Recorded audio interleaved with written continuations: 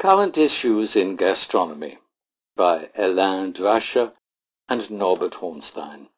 From Lingua Franca, June 1978. The mounting rumors that the noted linguist James D. Macaulay has written an annotated translation of a Japanese cookbook on Oriental cuisine have proven to be well-founded.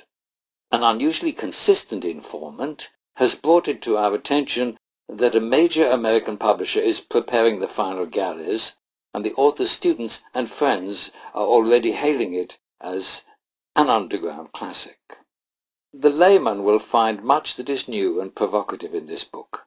For example, the author's unorthodox theory that all cooking must be done in one pot, and that all spices must be present in the pot from the very beginning. However, Macaulay's theory, an earlier version of which was first published in Organic Foods and Gardens under the title The Preparation of Lychee Chicken in a Kitchen with One Wok, has already received a stormy reception in many quarters of the linguistics community.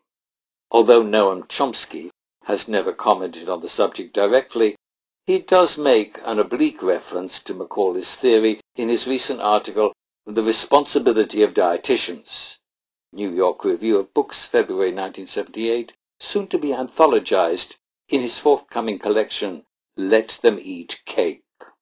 Briefly, he makes the following points. 1. There is nothing in Macaulay's book that is necessarily peculiar to Chinese cooking.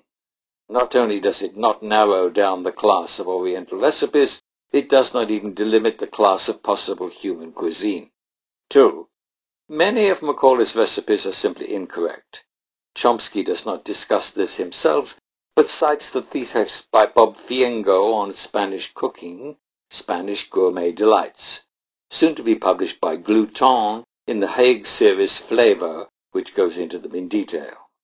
Finally, Macaulay's theoretical insights are in many respects mere notational variants of Chomsky's own theory set forth over 2 decades ago. A concise summary of this theory can be found in his review of Mitbachi, Tapuchi, and Milafefon, Traditional Jewish Holiday Recipes, which appeared in the Holy Cross Quarterly, 1956. A potentially strong challenge is building up in still another quarter. Logicians, never before much interested in home cooking, have now begun to challenge Macaulay's basic distinction between ordinary home cooking and gourmet cuisine. Taski's view that taste should be the fundamental concept in food preparation, see Taski's The Concept of Taste in Gourmet Cooking in the Journal de l'Association des Chefs et des Gourmets, 1937, is as valid for the food you eat in railroad trains as it is in the best 4-star restaurants. Prince and philosopher David Lewis told us at Florence's Diner. Linguists have voiced objections from other perspectives. J.R. Hudge Ross of MIT told us that while he found many aspects of Macaulay's book provocative and stimulating, he was very unsure about the database on which it was built. There's just no such thing as a well-formed pheasant, he told us over the phone. The best we can say is that there are degrees of pheasantness. He directed us to his note on the subject, A Squash Squish. Professor William Labov of the University of Pennsylvania reached at dinner at the Inner City Cafe, a well-known soul food restaurant, remarked that Macaulay was overlooking the social and ethnic aspects of the recipes he was discussing. What has happened to the meal? He asked rhetorically. The recent emphasis on recipes taken out of their social context has caused many people to neglect the simple fact that a meal involves more than just eating.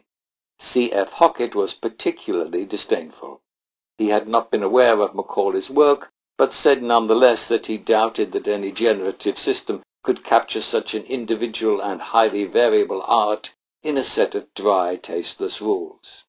I think that when all this current faddish furore dies down, it will be apparent that the best book on the subject remains Edward Sapir's Recipes from the Orient, and personally I think that that epical work will not be surpassed for a long time to come. George Lakoff could not be reached for comment, but his secretary told us that George isn't into food anymore.